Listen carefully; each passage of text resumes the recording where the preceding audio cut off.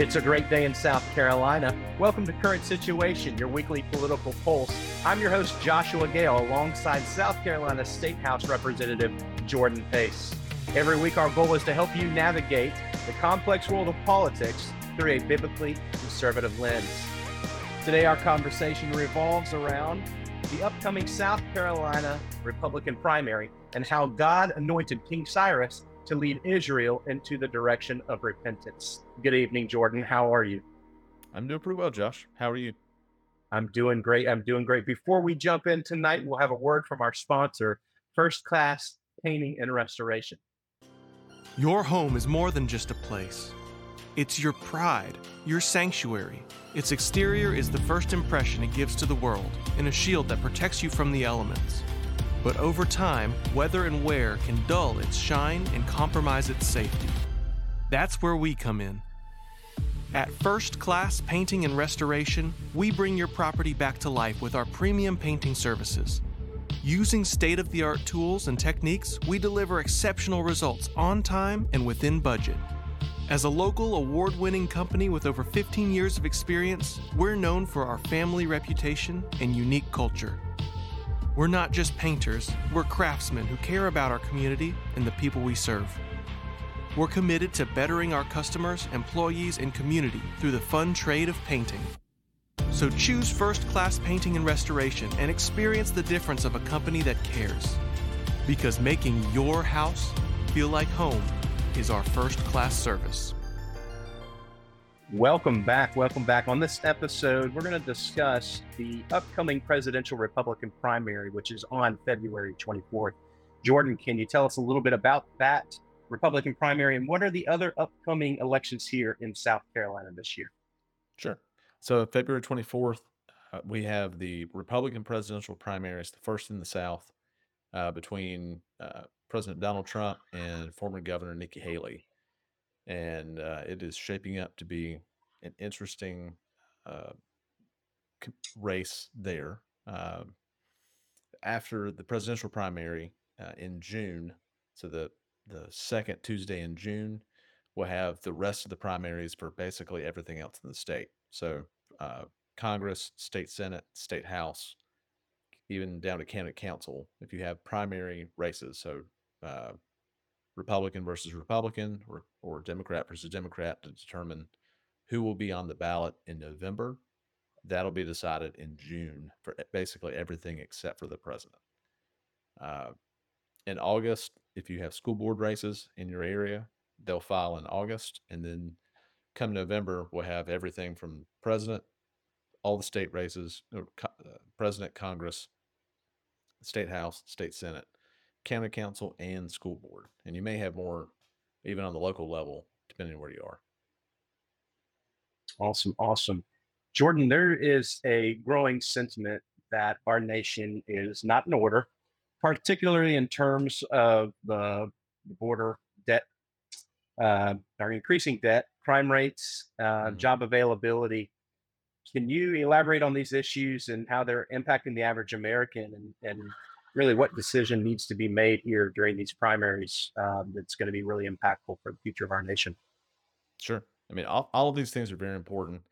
Just today, the Congressional Budget Office, which is a nonpartisan organization, released their best estimate for the number of illegal or undocumented, whatever term you want to use, uh, migrants that have come over the border in the last 3 years. Their estimate is 6.2 million.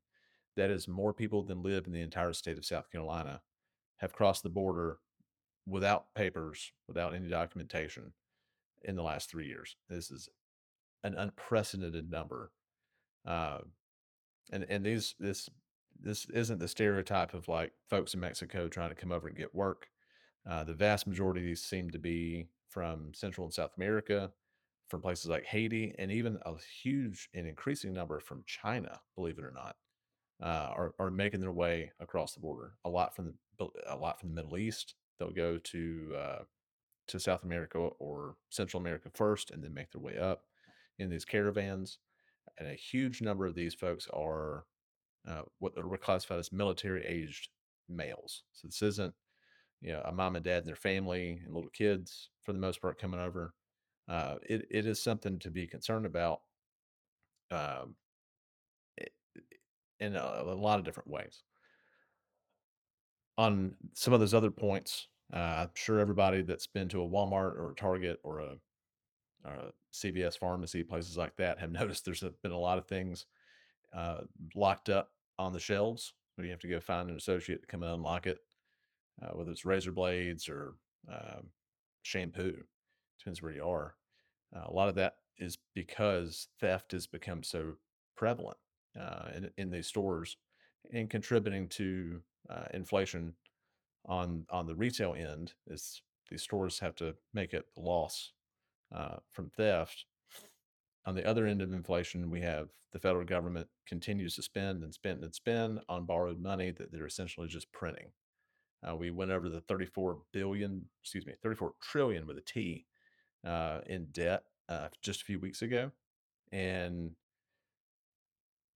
now, with current interest rates, the US government spends more on debt service payments. So just the interest on our debt is more than we spend on the military every year.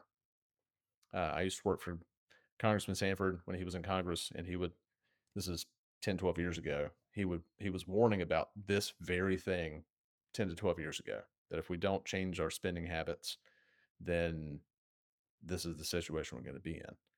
So we have all these things at home that are not going well. Um, on a foreign front, um, the kind of the traditional adversaries of the United States don't seem to be taking us as seriously as they used to for a number of reasons. Whether it was the kind of the botched withdrawal from Afghanistan, where we left millions of dollars, tens, hundreds of millions of dollars of military equipment there. I mean, like Black Hawk helicopters, all kinds of vehicles and weapons, just there for the Taliban to take. Um, Issues in Ukraine, things that Taiwan and China. The Like I said, our house does not seem to be in order. So what we're looking at in February, and just about a month from today, here in South Carolina, is a choice between Nikki Haley and Donald Trump. Uh, I have met Nikki Haley several times. I've been involved in South Carolina politics for a long time, and a good chunk of that was when she was governor.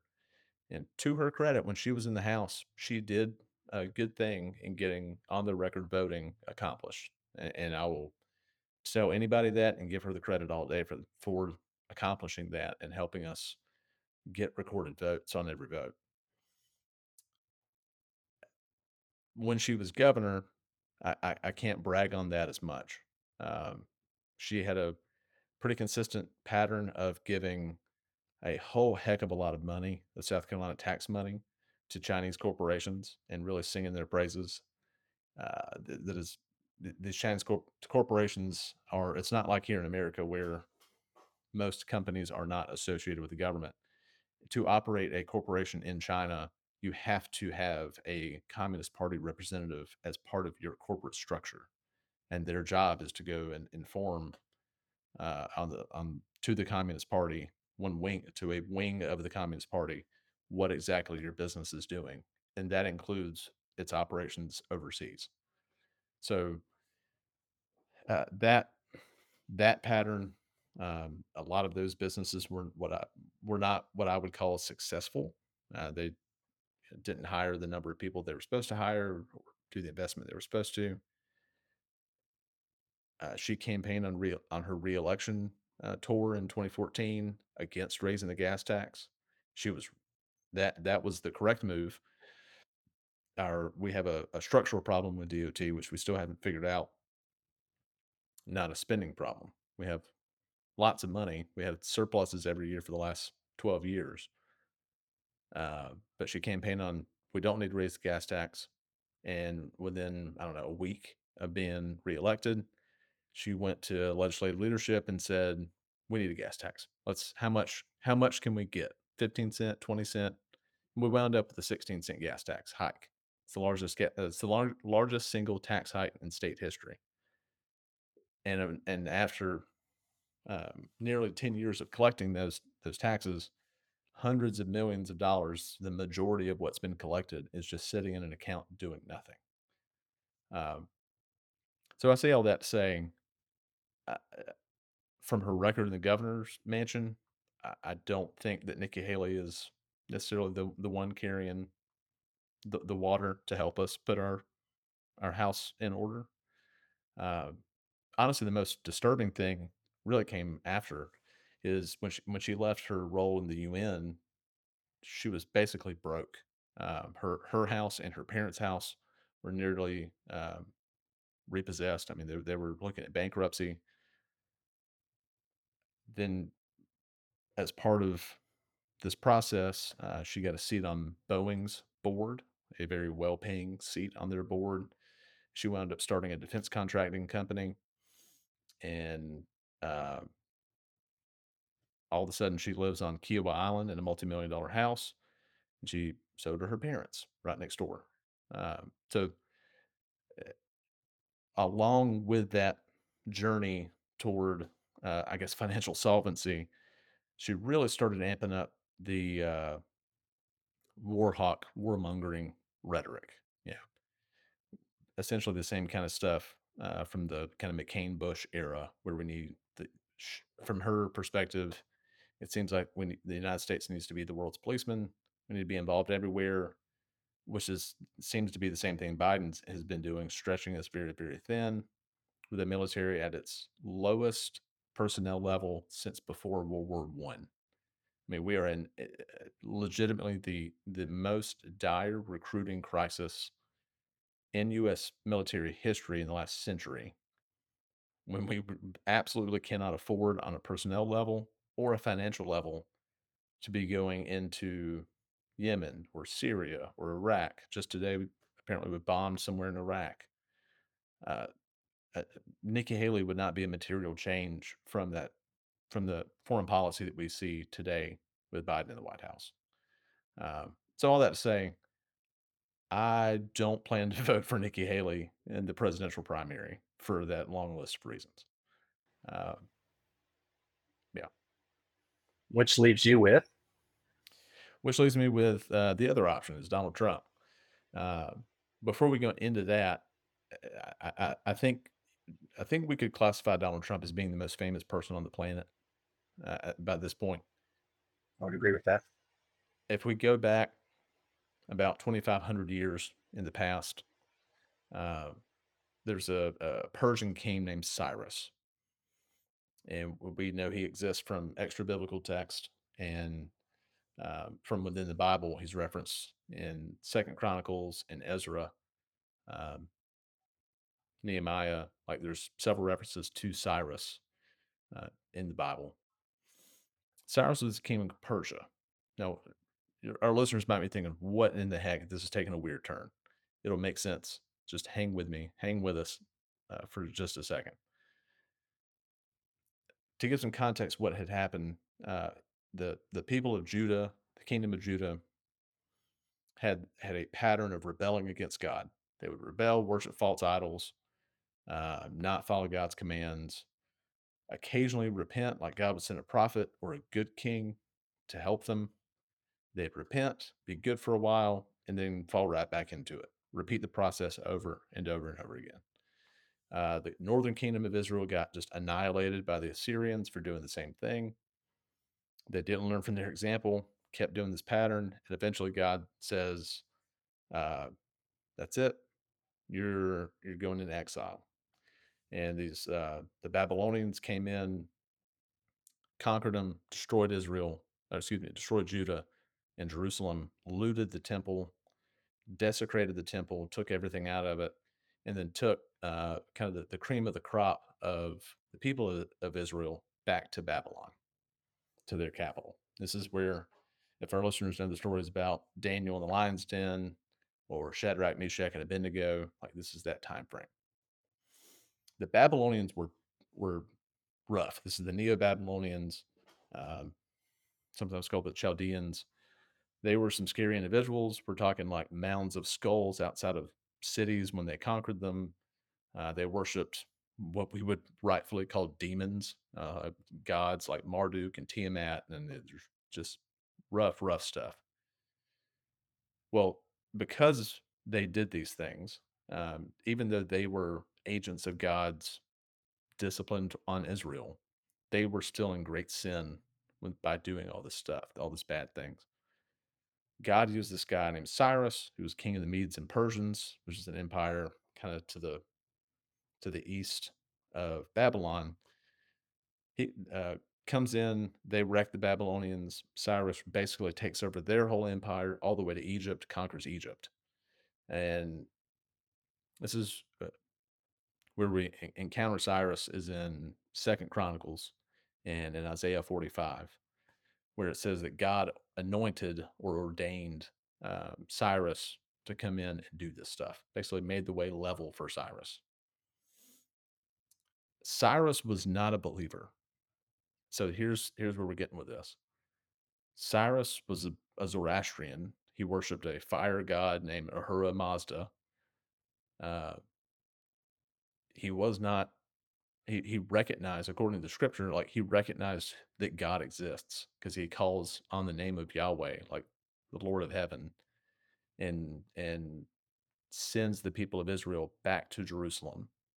The Persians had a policy of religious tolerance. They did not force their conquered peoples to worship their gods, to to conform to their ways like the Babylonians did.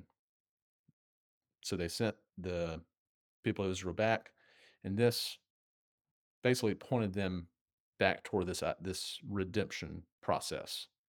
So they go the people of Israel, the Jews, folks from Judah have spent this time in exile as a form of discipline. God's disciplining them, teaching them, hey, here's what you did wrong. They repent from that while in exile, and then Cyrus allows them to keep going in that repentance, literally turning back. I mean, we're talking about the literal repentance here to Jerusalem. The whole book of Ezra is about rebuilding the temple. Cyrus recognizes who God is, that the stuff that was taken from the temple should not have been, and they take all that back to the temple and restore it. Then we get the book of Nehemiah, where Nehemiah gets sent back to rebuild the walls of Jerusalem. Basically, these two books are books of repentance and rebuilding.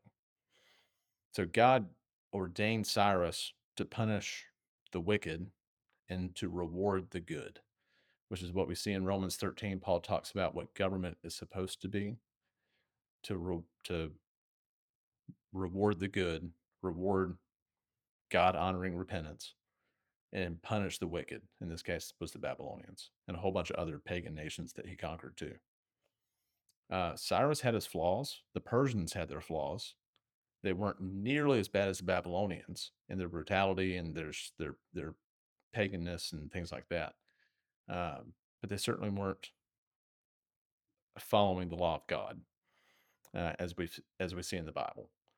But God still used Cyrus to accomplish his purposes and point his people back toward restoration and repentance.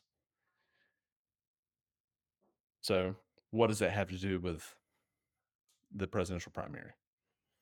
Some folks may know that Donald Trump is a fairly flawed individual.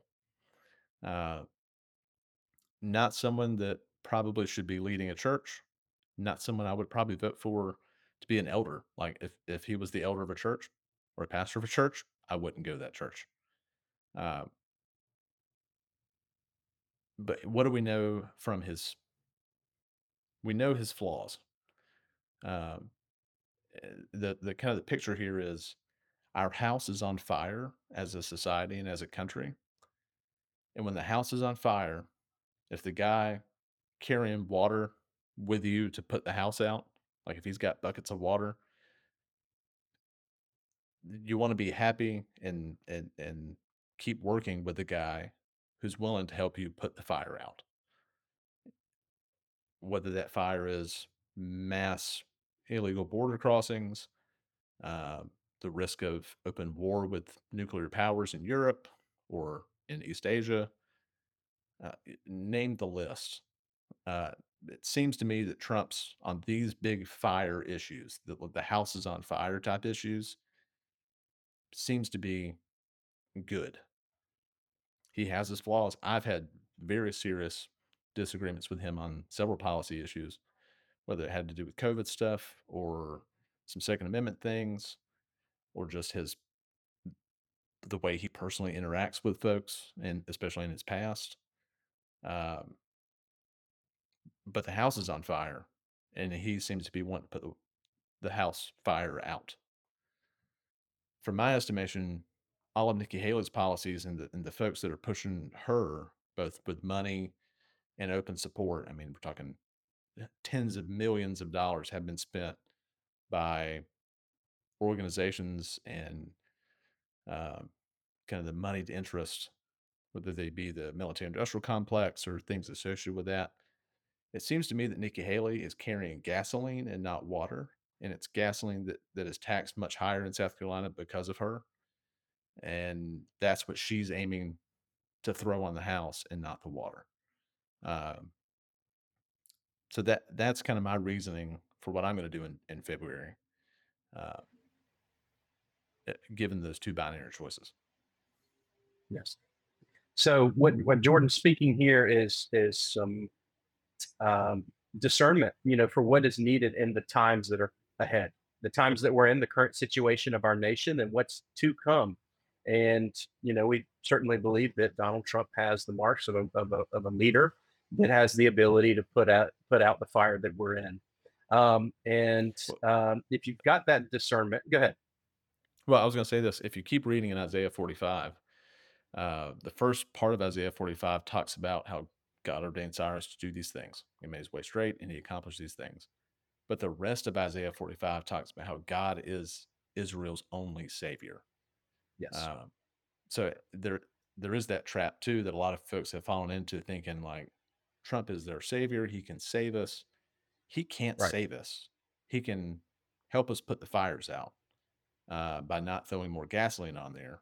And I think that's what's going to happen should he win. But he's definitely not going to save us.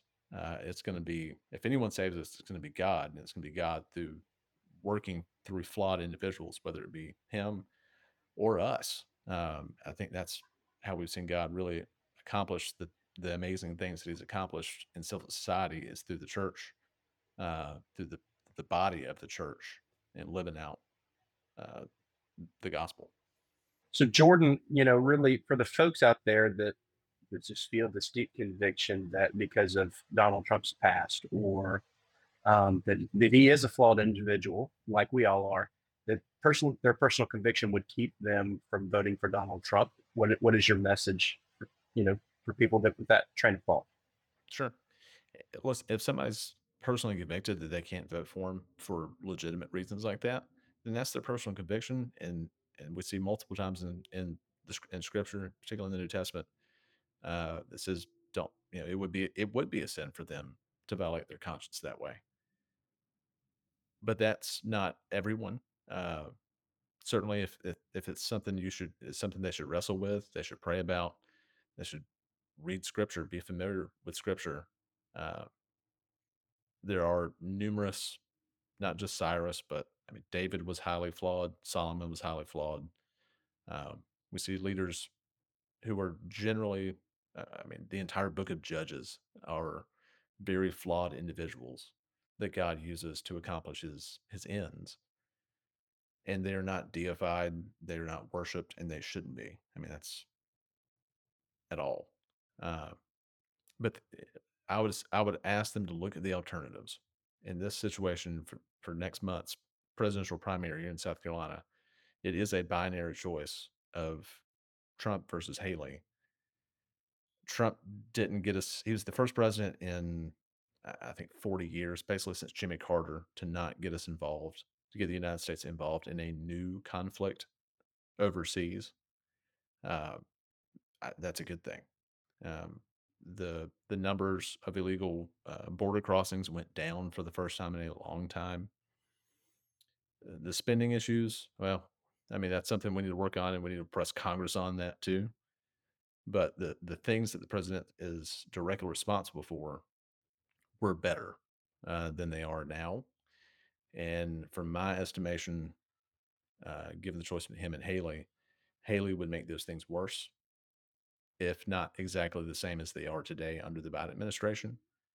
Uh, so look at the policy differences. Personalities are personalities, but try to look at the policy as best you can. And I'd repeat that if you're still personally convicted that you can't vote for either one of them, then don't violate your conscience.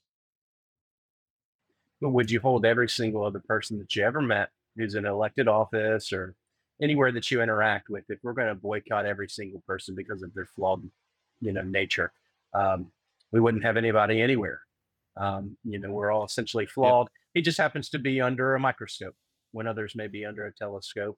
But I also personally believe Donald holds the marks of a president of the times, where we are currently in the current situation of this nation and where we're headed shortly. And so And we're going to wrap. we talked about that Go ahead. last week. We talked about that last week, where leaders often reflect the societies that they lead.